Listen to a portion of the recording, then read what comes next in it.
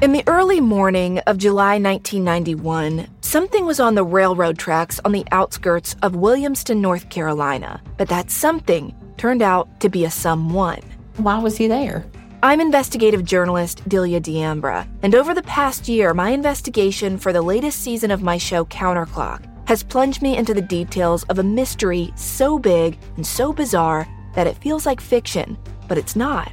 It's reality. And the reality is that while my investigation started as a look into one man's suspicious death, what I uncovered is a web of small-town secrets, a string of other crimes, missing people, and so many other suspicious deaths. These are all things that I think many have tried to keep hidden. Do not go looking for answers. I've had to rethink everything I thought I knew about where I'm from. That somebody is somebody's, plural. Listen to Counterclock Season 6 now, wherever you're listening. This episode is brought to you by Progressive, where drivers who save by switching save nearly $750 on average. Plus, auto customers qualify for an average of 7 discounts. Quote now at Progressive.com to see if you could save. Progressive Casualty Insurance Company and Affiliates. National average 12-month savings of $744 by new customers surveyed who saved with Progressive between June 2022 and May 2023. Potential savings will vary. Discounts not available in all states and situations. This show is sponsored by BetterHelp. Now, before we dive into the twists and turns of our latest investigation, let's take a moment to understand the value of having a sanctuary to decompress and sift through your thoughts. Therapy is that haven. If you're thinking of starting therapy, give BetterHelp a try. It is entirely online, designed to be convenient, flexible, and suited to your schedule. Get it off your chest with BetterHelp. Visit BetterHelp.com/AOM today to get 10% off your first month. That's BetterHelp, HELP.com/AOM. Have you seen the movie Sleeping with the Enemy? The one with Julia Roberts and the guy is so completely OCD. This guy and the cans in his cabinet were perfectly lined up. His shirts were all turned the same direction, equal distance apart. 6 of the same pair of shoes, all of them with tassels and with rubber bands around the tassels and shoe trees in the shoes. He was known to iron the fringe on his rugs. Very disturbing, very disturbing.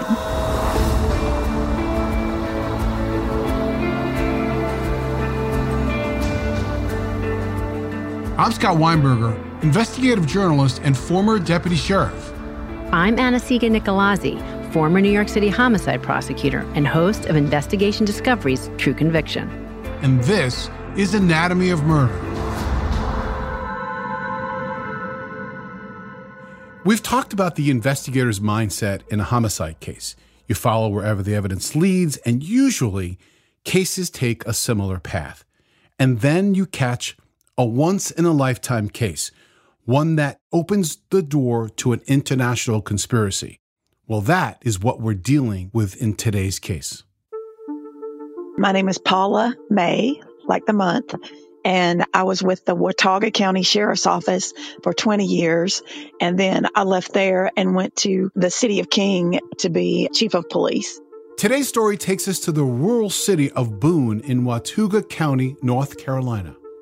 And when you think about this town, it is smack in the middle of the Appalachian region of the United States. So you have everything from the beautiful scenery, the change of seasons, the skiing.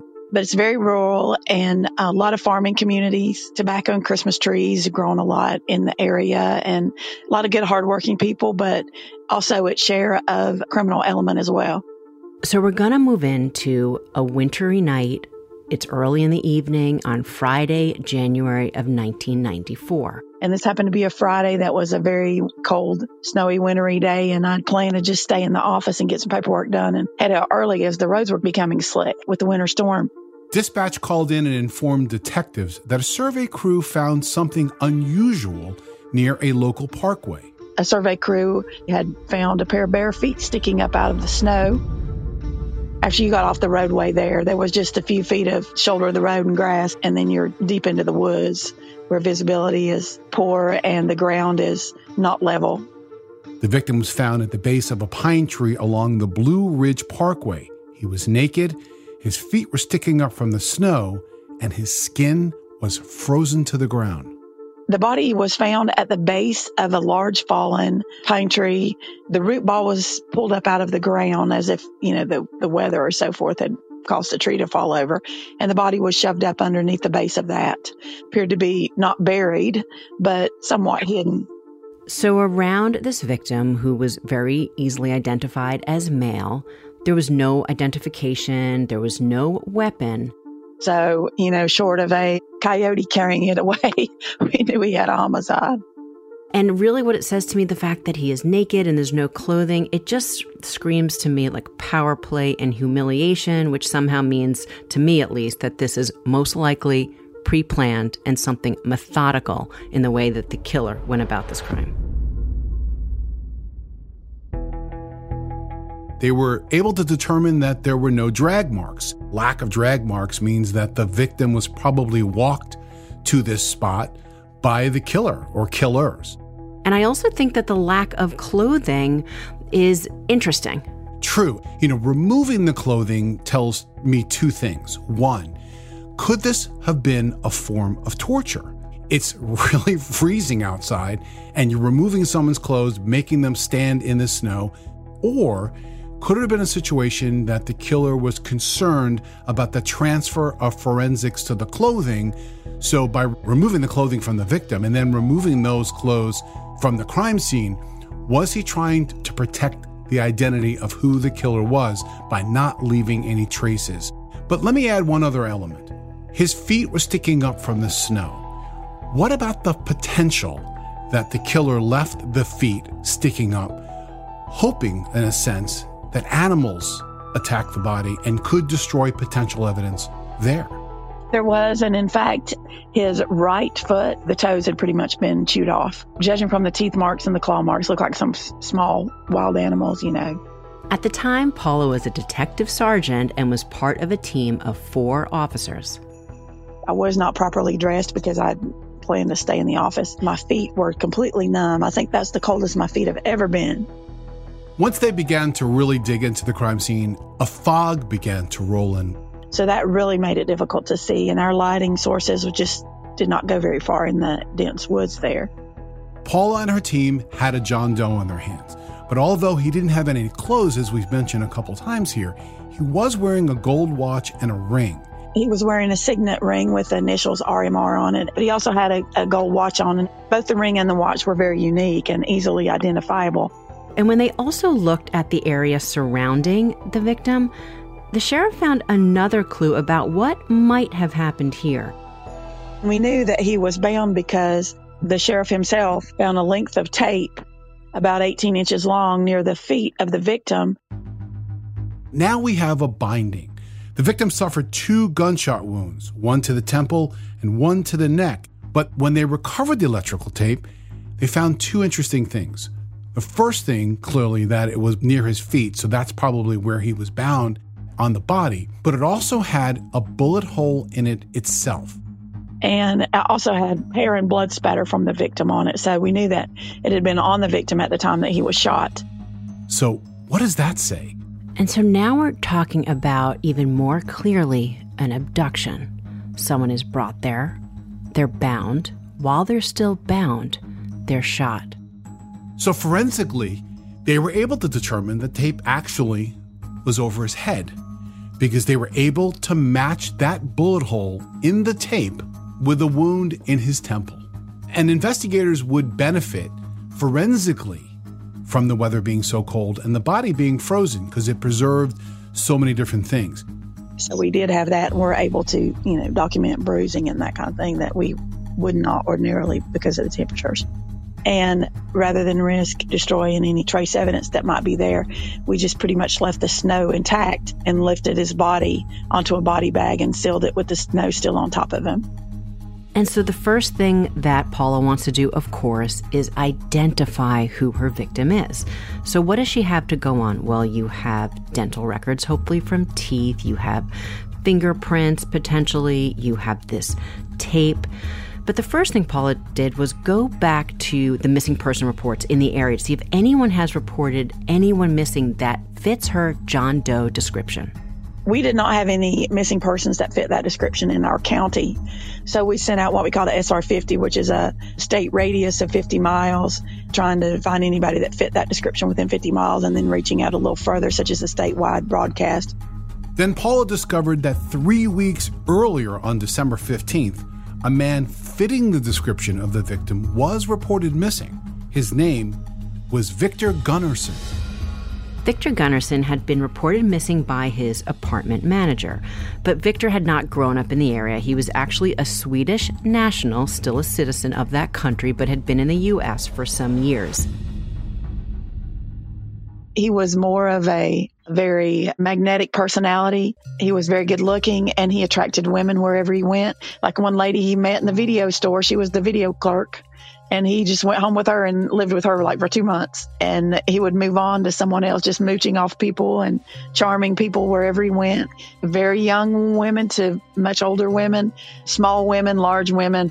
And the thing is, they all loved him. When he moved on, they didn't have a bad thing to say about him.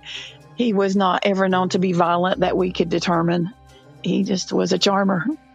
And since Victor wasn't an American citizen, Paula would have to reach out to Interpol, which is a law enforcement organization for the international community, to try to get as much information as she possibly could about Victor. And, Interpol definitely has that international intrigue. It's the word that you see in spy novels that you may have read, but it's a very real organization. I've worked with them a couple of times. I didn't even know how real and how powerful they were until, as a homicide prosecutor, getting to work with them in cases from other countries. They really have this network that you cannot imagine, and such resources at their disposal that they're incredibly helpful when trying to navigate working with and understanding cases that impact not only something in our own country, but somewhere else as well.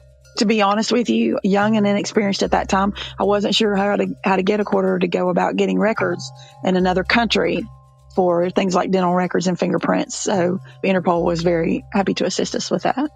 In the meantime, Paula had an additional way to identify her victim. Victor Gunnarsson had a girlfriend. Then his girlfriend was able to identify the watch and ring positively as belonging to him. Now, it became clear quite quickly that the initials on that ring didn't have anything to do with his name. Obviously, that does not equal Victor Gunnarsson, but it went to a new company. So now that we know who Victor Gunnarsson is, it presented another unexpected problem. Victor Gunnarsson was a political figure to some degree. He himself had been suspected of a serious crime, but something you would never probably expect. Because it was widely believed that back in 1986, which was 8 years before, that Gunnarsson had shot and killed the Prime Minister of Sweden.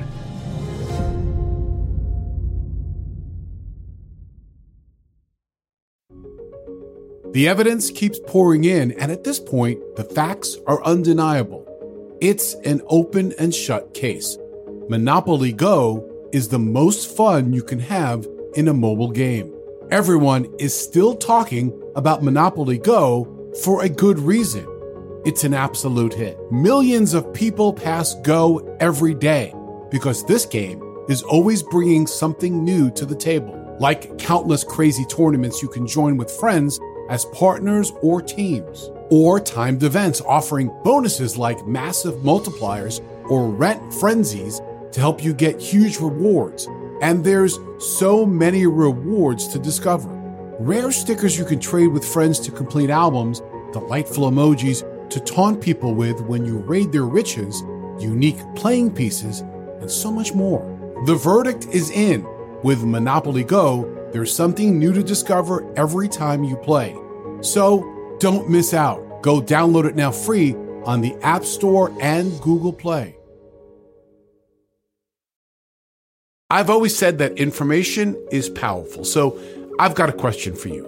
Have you ever had the feeling that someone wasn't being fully truthful with you when you needed to do a gut check because you're pretty sure something wasn't adding up about someone's past? Well, you should turn to Truthfinder. Whether it is a neighbor or a random phone number that keeps calling you, Truthfinder has you covered. You can search for people by their phone number, address, name, email, and more. Truthfinder can be especially helpful for running confidential background checks on anyone you're planning to meet from online dating apps. If you're on a dating app, you need to be on Truthfinder as well. Truthfinder helps you identify potential threats so you can avoid them and protect yourself. I found the website at truthfinder.com easy to navigate with lots of smart tools and shortcuts. Critical information could be just a few clicks away. Go to truthfinder.com/anatomy for a special Anatomy of Murder offer. That's truthfinder.com/ANATOMY to access your special offer today.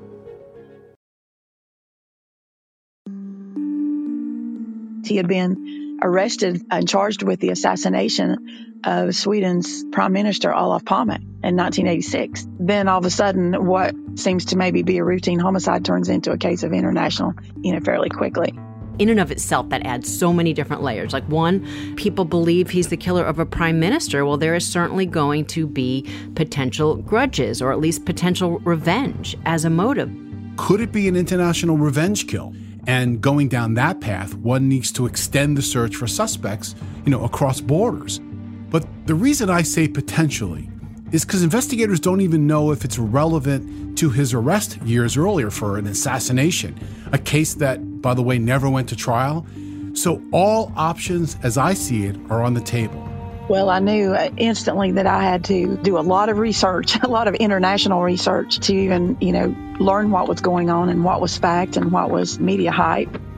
And to better understand the details surrounding Victor's arrest and really determine that if it could be a viable motive for a murder, Paula would reach out to members of the Swedish National Police. Everyone had a different opinion as to whether or not Gunnarsson may have, in fact, assassinated the prime minister. And so I did not know if I was dealing with a case of revenge. Some hitmen came from Sweden and, knocked this guy off. So what happened in that case? And now we're going to jump over the water over to Sweden for a moment and take a sidestep. It was 1986, and the Prime Minister, his name was Olof Palme, had gone out with his wife for a nice evening in Stockholm, Sweden. He had given his security detail the night off because he was just trying to spend, that personal time with his wife. When a man approached him, they spoke for a moment, and when the Prime Minister and his wife thought that conversation was over and turned away, well, the man pulled out a gun and shot the Prime Minister twice in the back, killing him instantly. Here's something else to know. Victor was seen in a bar down the street from where the Prime Minister was killed, and according to a witness, he was very angry about the current administration. So could the assassin be our victim, Victor Gunnarsson? Investigators in Sweden said yes. So now there's two mysteries for us to track. Did Victor Gunnarsson assassinate the Prime Minister? And who killed Victor? So in trying to learn more about Victor Gunnarsson, Paula May and other investigators went to his apartment. I thought he had been abducted from his home because the door to his apartment, had been left ajar. Nobody leaves their door open and just walks away in mid-December in a crowded apartment complex. Paula first thought it appeared that Victor had been woken up in the middle of the night. It looked as if he had gotten into bed, but the covers were not very messed up, and something had woken him, and he had just gotten out of bed, pulled the covers back, maybe walked to the door. I think that very much is what happened. And considering that this may be the location of a potential abduction, investigators began to process the apartment for clues. We knew every item that was in his apartment, everything that was written, every handwritten note, every notebook. We seized those. Some were in Sweden, and of course we had those translated, and we did not find anything in his apartment that would indicate that he was in any way tied to the assassination. And now let's just think about that for a moment, because it looks to Paula like Victor had been home and he'd been woken up during the night. Well, the area where his body had been found was almost a 2-hour drive away. To me, that we were dealing with someone who was very cold and calculating, because he had 2 hours after kidnapping Victor Gunnarsson to reconsider his actions. But he drove him in the freezing temperatures all the way up to the mountains and marched him into the woods and killed him there, and then stripped him of his clothes and just left him. So what does that say about the killer? Because if you assume at least that those things are true, that Victor was taken from his home and then taken on this 2-hour drive, well, this was very pre-planned. And we're talking about someone with bindings. Remember, Scott talked about that black tape. So this is someone on a mission with purpose. And again, not a crime of passion, because those usually occur exactly where the two parties initially meet. Investigators would begin to dig into Victor's relationships. And we did learn earlier that he had a girlfriend who did ID him for police. Her name was Kay Whedon, and now Paula would set out to learn everything she could about her. Now, Kay was married and divorced, and her husband lived up somewhere in Virginia, but they were very settled there. And she also, of course, had a teenage son, Jason. Kay and Victor's relationship was brand new. It was only a couple of weeks. When Victor suddenly stopped calling, Kay and a friend went by his house to check in on him. Did he change his mind about dating her? And, he just all of a sudden was ghosting her. So she and another girlfriend was like, let's go by his house and let's see if he's there. Or they also saw the door was ajar, like just maybe an inch crack or something, and it was not completely closed.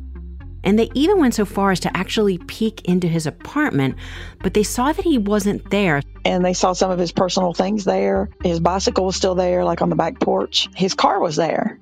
His car was parked in its customary spot out in front of his apartment, but no Victor.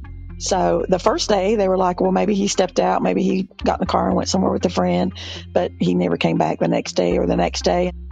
Kay may have gone to police at that point, but something horrible happened that took over her life. Her mother, Catherine Miller, was murdered.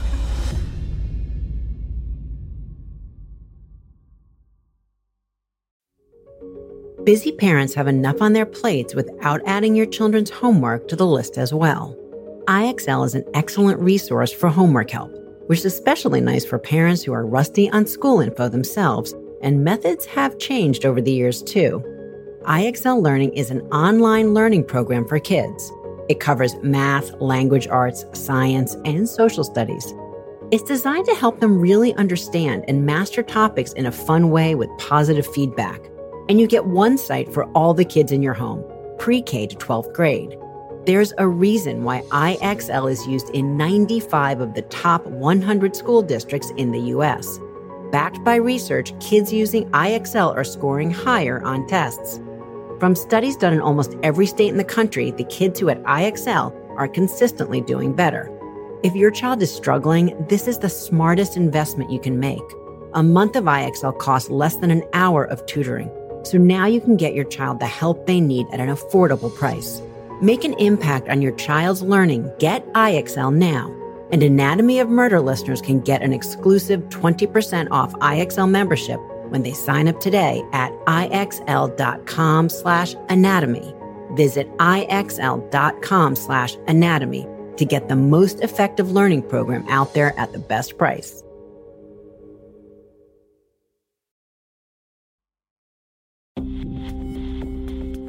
Okay, let's just get it out here because we know that Victor's been killed, and now we hear that Kay's mother has been murdered. Right away you start to wonder, does 2 + 2 = 4? And that's certainly what I was thinking, Scott, at least wondering. How about you? Both murders did appear to be unrelated, or were they? It isn't just us wondering it. Paul wondered that too. And so while she wasn't assigned to the case that happened in a different part of the state, so it's another jurisdiction, she did know that it was something that she at least needed to check out. And when she did, here's what she learned. Well, on the night of the 8th, we knew that Catherine Miller had gotten home from work, and she worked for the same company for 40 years and, rarely, if ever, missed a day of work. By the next day, Kay was approached by Catherine's boss, who informed her that her mother did not show up for work. And he's like, well, we can't get an answer at her home. Someone rode by and her car is there. Would you go with us? So, of course, she's going to go to the house and try to see what's going on with her mom. Of course, Kay was very distraught. And in that emotional state, she picked up the wrong set of keys and did not have her mother's house keys. So when they got there, they met a deputy there, and the deputy forced entry into the home.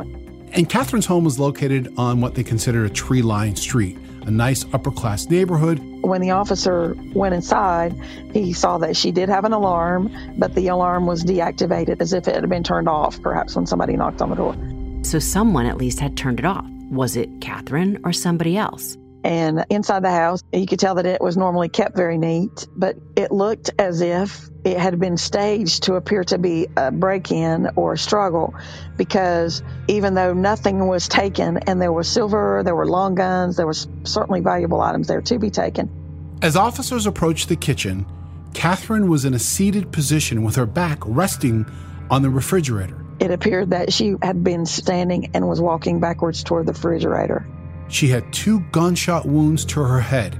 Blood spatter trailed down from the top of the door to her seated position, indicating that she was shot while she was standing up and she slid down.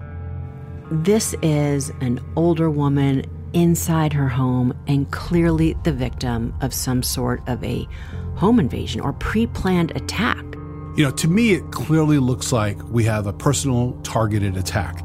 It appears that Catherine may have been confronted by the killer somewhere between the living room and the kitchen.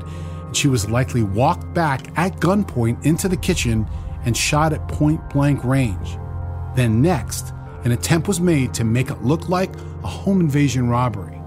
Even though nothing was taken, like the magazines were in the floor, some of the drawers were pulled out in the middle of the floor. There was really nothing missing that you might expect if this was a robbery. There was one thing missing, and that was Catherine's wallet. But that, it conveniently, almost too conveniently, showed up the next morning in what was considered a quote-unquote rough part of town. It was almost too easy as investigators began to look at the what and the way things were left. So here's a little bit more about Catherine Miller. At the time she was murdered, she was 77 years old and was really well liked at work. Catherine was a model citizen. She was active in her church. She volunteered in the community. She had no known enemies. As far as police could see, there was no clear reason for someone to want her dead. But Kay was her only daughter, and so they were very, very close, and she was very influential in Kay's life. Scott, for investigators, where do they go from here? Well, I know that I would process the heck out of that crime scene, hoping something tangible develops from the kitchen, from anywhere in that house, actually. At the very same time, find out who was in her immediate circle. Family, friends, fellow parishioners. What intel can be derived from those interviews? And when investigators looked at that, nothing was standing out. There didn't seem to be anyone that they could find that had this actual problem with Catherine. So again, they went to the next level and they started to look at her daughter Kay's life to see if maybe she was involved with someone that might have been, a threat to Catherine. And what they learned is that Kay indeed had been having problems with an ex-boyfriend. And that ex-boyfriend was a police officer. His name was Lamont Claxton Underwood. He went by L.C. Underwood. He'd been with Salisbury Police Department about 8 years at that point, but total in North Carolina, 19 and a half years law enforcement experience. This is our first real potential break. It digs into the possible motive and also opens the door for an unusual twist. That Catherine Miller did not care for Underwood and was trying to actively discourage Kay from pursuing a relationship with him or from doing anything with him, really. And he knew that, and he was very resentful of that. Could your target not only be Kay's ex-boyfriend, but also a cop going rogue out of jealousy or even anger? The more they explored, the more they looked into it, the more Underwood kept coming up as having a problem with Catherine and having a problem with anybody that she had a relationship with other than him. And looking now more in depth, it didn't take long for Paula to learn that not only had Kay and Underwood dated, but they were actually engaged to be married. But things became too bumpy and Kay had tried to end the relationship, but that Underwood would not give up, at least not easily. And adding to investigators' suspicions, this fact. They learned that Underwood did not have nice things to say about Kay's mother, Catherine. He said to numerous people, but especially to Kay, why does your mother hate me? And, she spoiled you. She spoils Jason. The things he said about her were derogatory. Law enforcement knew about Kay's troubling relationship with Underwood. When Kay and Underwood would get in a fight and she would threaten to break up with him, he would call her up and say, I'm going to kill myself, if you leave me. So she would call the police and say, can you come check on him? I think he's suicidal. So they were very much aware of the interactions between Kay and Jason But there was this other puzzling thing that was kind of looming out there that Paula learned the more that she dug into Kay, remember, who's Catherine's daughter, and was also the girlfriend now of Victor. But before anyone had been killed, Kay had been receiving threatening letters and phone calls. And when she did, the person that she looked to for support, well, that was back to Elsie Underwood. And in fact, she would turn to Elsie when something would happen and she would get afraid. And, he would, of course, be there to comfort her and tell her that he's going to figure it out. Police suspected that Underwood was behind the threats, but he managed to convince Kay to go to the police and ask them to stop the investigation. Because it was ruining his reputation and that he was going to lose his job if she didn't do that. And that's exactly what she did. And I know for me, this is the point where I'm thinking, he was attempting to squash an investigation, and that's certainly a big red flag. If you've done nothing wrong, let the investigation clear you. There's two sides to that, right? There is Underwood, who is apparently pressuring her, at least maybe pressuring her to stop the investigation. But then there is also Kay. You start to look at her, that somehow she is being, puppeted in a way by him. So they really needed to start to look at the interplay between this couple to see if it would lead to any of these crimes that police were now investigating as homicides. All those pieces of the puzzle, the relationship, the letters, and even the department's own suspicion of one of their officers being involved, that's all a part of this puzzle, and clearly every angle has to be looked at. And one of the reasons, too, in her defense, that she thought he was not responsible for those things were some of the anonymous phone calls that she received was when Elsie was in her presence. But the threats, the phone calls, the letters, the ante was upped much more than just words, because it soon became almost at least homicidal. One evening, someone fired a gunshot through Kay's 18-year-old son's bedroom window, and that young man, the 18-year-old, was sleeping inside. Jason's bedroom window was fired into with a .22 caliber Dan Wesson rifle, and had it not been for some divine intervention and the furniture being moved around that day, then he could very well have struck Jason in the head. First of all, clearly that is horrific. A random incident not connected to the murder, does that sound likely? I don't think so. But it's far, obviously, from a direct connection. As I said, another piece of an important puzzle. The fact that she was being stalked by a Salisbury police officer, not just any police officer, but a police officer with 19 and a half years of law enforcement experience in my state of North Carolina. And it wasn't looking good. And if Underwood could kill Kay's mother, Catherine, in Paula's mind, why couldn't he kill her new boyfriend, Victor Gunnarsson? It began to look like these two cases were really one in the same.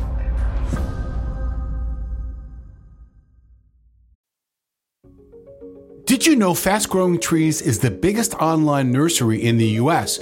with more than 10,000 different kinds of plants and over 2 million happy customers in the U.S.? They have everything you could possibly want, like fruit trees, palm trees, evergreens, houseplants, and so much more. Whatever you're interested in, they have it for you. Find the perfect fit for your climate and space. Fast Growing Trees makes it easy to order online, and your plants are shipped directly to your door in 1 to 2 days. And along with their 30-day Alive and Thrive guarantee, they offer free plant consultation forever. Currently, I'm preparing my first order with Fast Growing Trees, and their selection of perennials are great. I really look forward to brightening up my backyard. This spring, they have the best deals online, up to half off on select plants and other deals. And listeners to our show get an additional 15% off their first purchase when using the code ANATOMY at checkout. That's an additional 15% off at fastgrowingtrees.com using the code ANATOMY at checkout. Fastgrowingtrees.com, code ANATOMY. Offer is valid for a limited time. Terms and conditions may apply. We're heading into spring, and warmer temps often mean more travel on the horizon. If you're going somewhere where the language is not your own, how great to learn some before you go. Enter Rosetta Stone, the trusted expert for 30 years with millions of users and 25 languages offered. Rosetta Stone immerses you. You can pick up any language naturally, first with words, then phrases, then sentences. Plus, with Rosetta Stone's True Accent feature, you'll get feedback on how well you're pronouncing words. I'm hoping to get to Europe this summer, and I've been using Rosetta Stone to brush up on French and to learn a little bit of Spanish. It's easy, intuitive, and I love that I can learn on the go with Rosetta Stone's app right on my phone. Rosetta Stone is the most trusted language learning program. It is available on desktop or can be used as an app on your phone or tablet. Don't put off learning that language. There's no better time than right now to get started. For a very limited time, Anatomy of Murder listeners can get Rosetta Stone's lifetime membership for 50% off. Visit rosettastone.com/anatomy. That's 50% off unlimited access to 25 language courses for the rest of your life. Redeem your 50% off at rosettastone.com/anatomy today. So the obvious thing that Paula knows about Elsie Underwood is that he is a police officer and one within her own department. Paula would learn that Elsie Underwood had a very rough upbringing. He was abandoned early on by both his parents, who were partiers, apparently. He went to live with an abusive uncle, and when he got tired of him, he dumped him and his sister off at an orphanage, and they both lived there until they turned 18. So Paula's investigation was really focusing on his relationship not only with Kay, but with other women. By the time I talked to the third or fourth woman, the story was all the same. He was very charming at first, quite the gentleman, but he could not keep up that facade. He became very possessive and very jealous, and the more they wanted out, then that's when problems began. Assaults, physical assaults. He had a terrible temper, slamming his fist down on the dash of a car, and the women ultimately were afraid of him. He threatened one of his ex-girlfriends that he would shoot himself unless she stayed with him. It's a threat that he never carried out. So let's go back to the night now of Victor's murder. What was it that Paula pieced together? They had gone to dinner and they went back to her house, and then her teenage son later came in.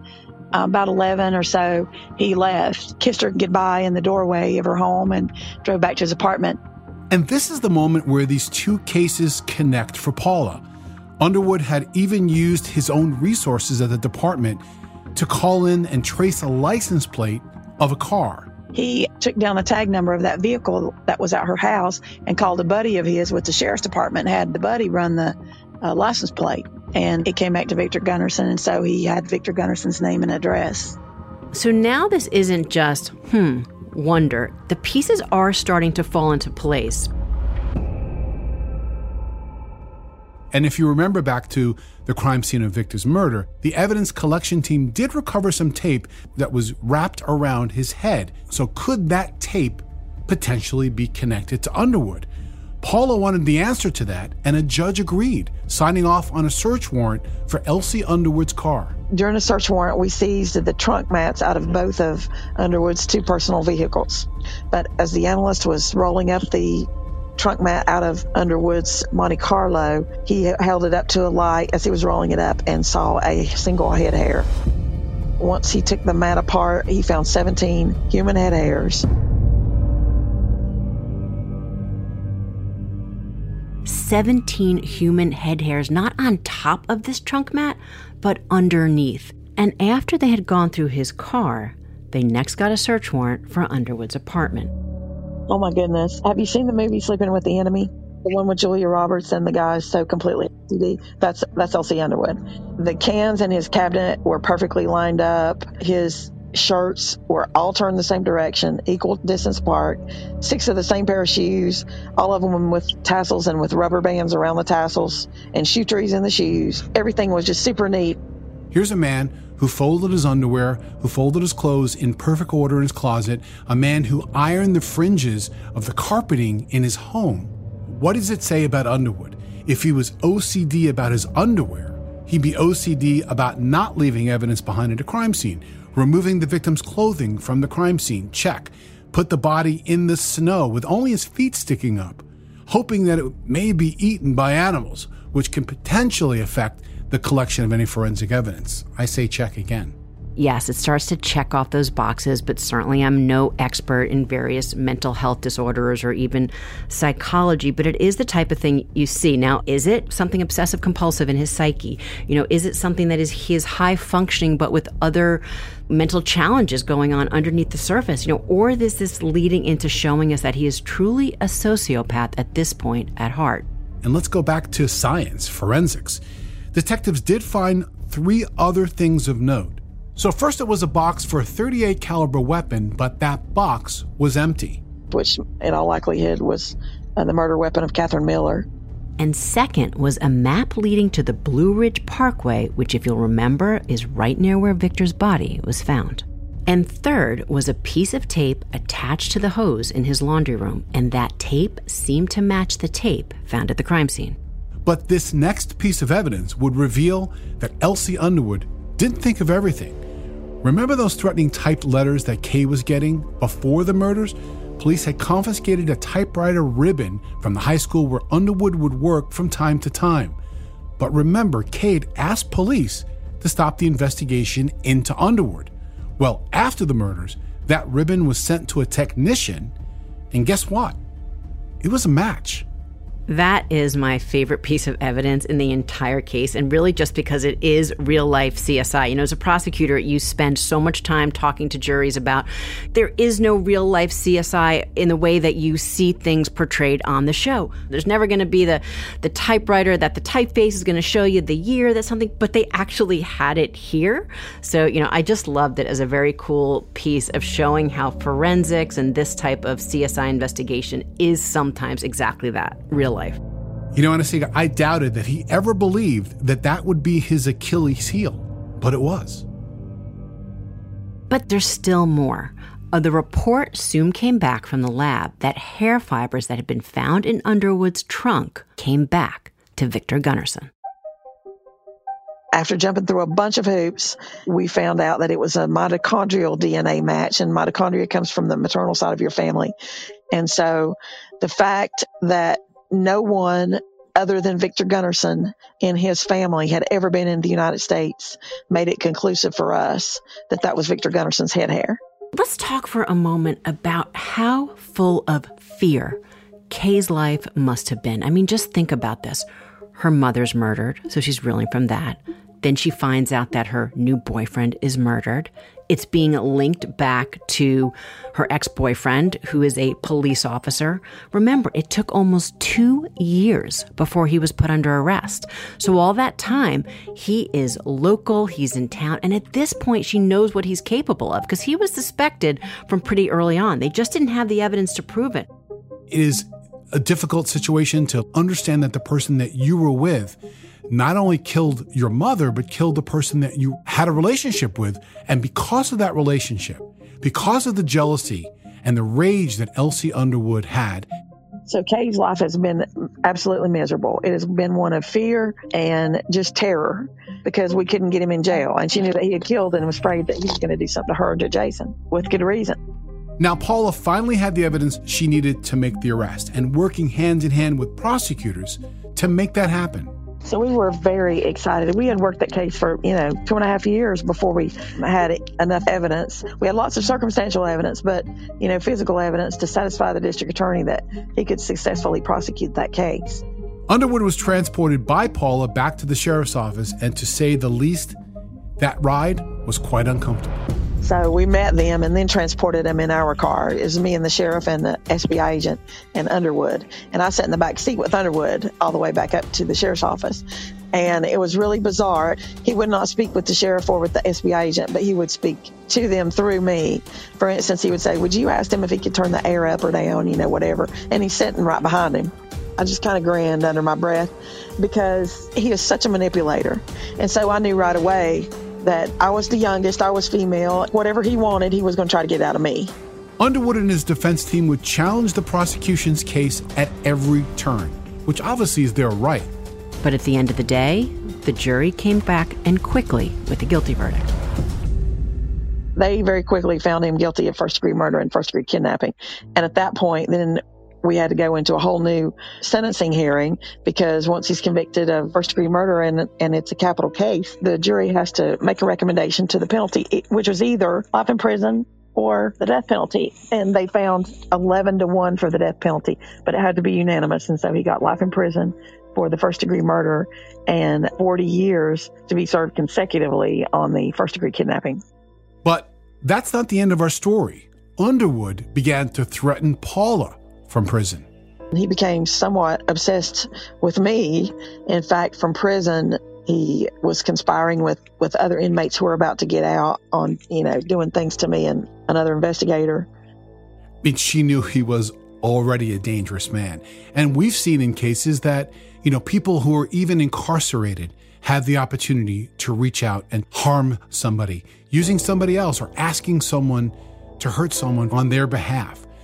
But even after we got enough to arrest him, and then we had the trial and he was sentenced, but even then, Kay's life was just a terror. There's so much that we can talk about in this case. And, certainly one of them is the fact that Underwood is not just a killer, but he was a killer who was wearing a badge. He took that oath to serve and protect, and he ultimately used it as his own personal sword, helping him get away with some of his crimes. And I became more and more angry and insulted that, someone who shared my same profession was, so devious and so evil. I did not care for that one bit. And I took it personally. I did not care for the fact that he was in my same profession and had taken advantage of resources that we had and used our knowledge against somebody personally and had tormented and tortured Kay the way that he had done. Kay talks about this case to other women, other people, so that they too can hopefully protect themselves and not endure what she's had to face, but that she goes on with strength and purpose and the power that Elsie Underwood tried to take away. In the end, we learned that Victor Gunnarsson was not responsible for the assassination of the Swedish Prime Minister because somebody else had come forward and confessed. So Victor Gunnarsson was more of a lover than a killer.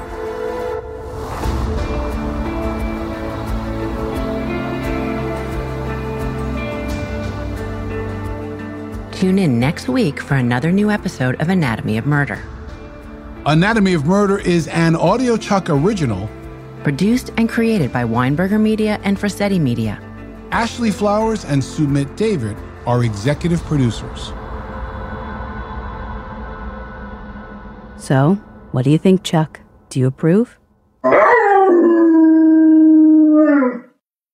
Shopify is the global commerce platform that helps you sell at every stage of your business. With the internet's best converting checkout, 36% better on average compared to other leading commerce platforms, Shopify helps you turn browsers into buyers. In fact, Shopify powers 10% of all e-commerce in the U.S. Sign up for a $1 per month trial period at shopify.com/podcastfree. All lowercase, shopify.com/podcastfree, shopify.com/podcastfree. Why are smart businesses graduating to NetSuite by Oracle? Because NetSuite eliminates the expense of multiple business systems by consolidating your operations together into one. NetSuite is the #1 cloud financial system, bringing accounting, financial management, inventory, and HR into one platform and one source of truth. NetSuite reduces IT costs because it lives in the cloud with no hardware required, so you can access it from anywhere. You cut the cost and headaches of maintaining multiple systems because you've got one unified business management suite. Bringing all your major business processes into one platform improves efficiency, slashing manual tasks and errors. Over 37,000 companies have already made the move, so do the math. You'll see how you'll profit with NetSuite too. And now, by popular demand, NetSuite has extended its one-of-a-kind flexible financing program for a few more weeks. Just go to netsuite.com/podcast25 for more information. That's netsuite.com/podcast25.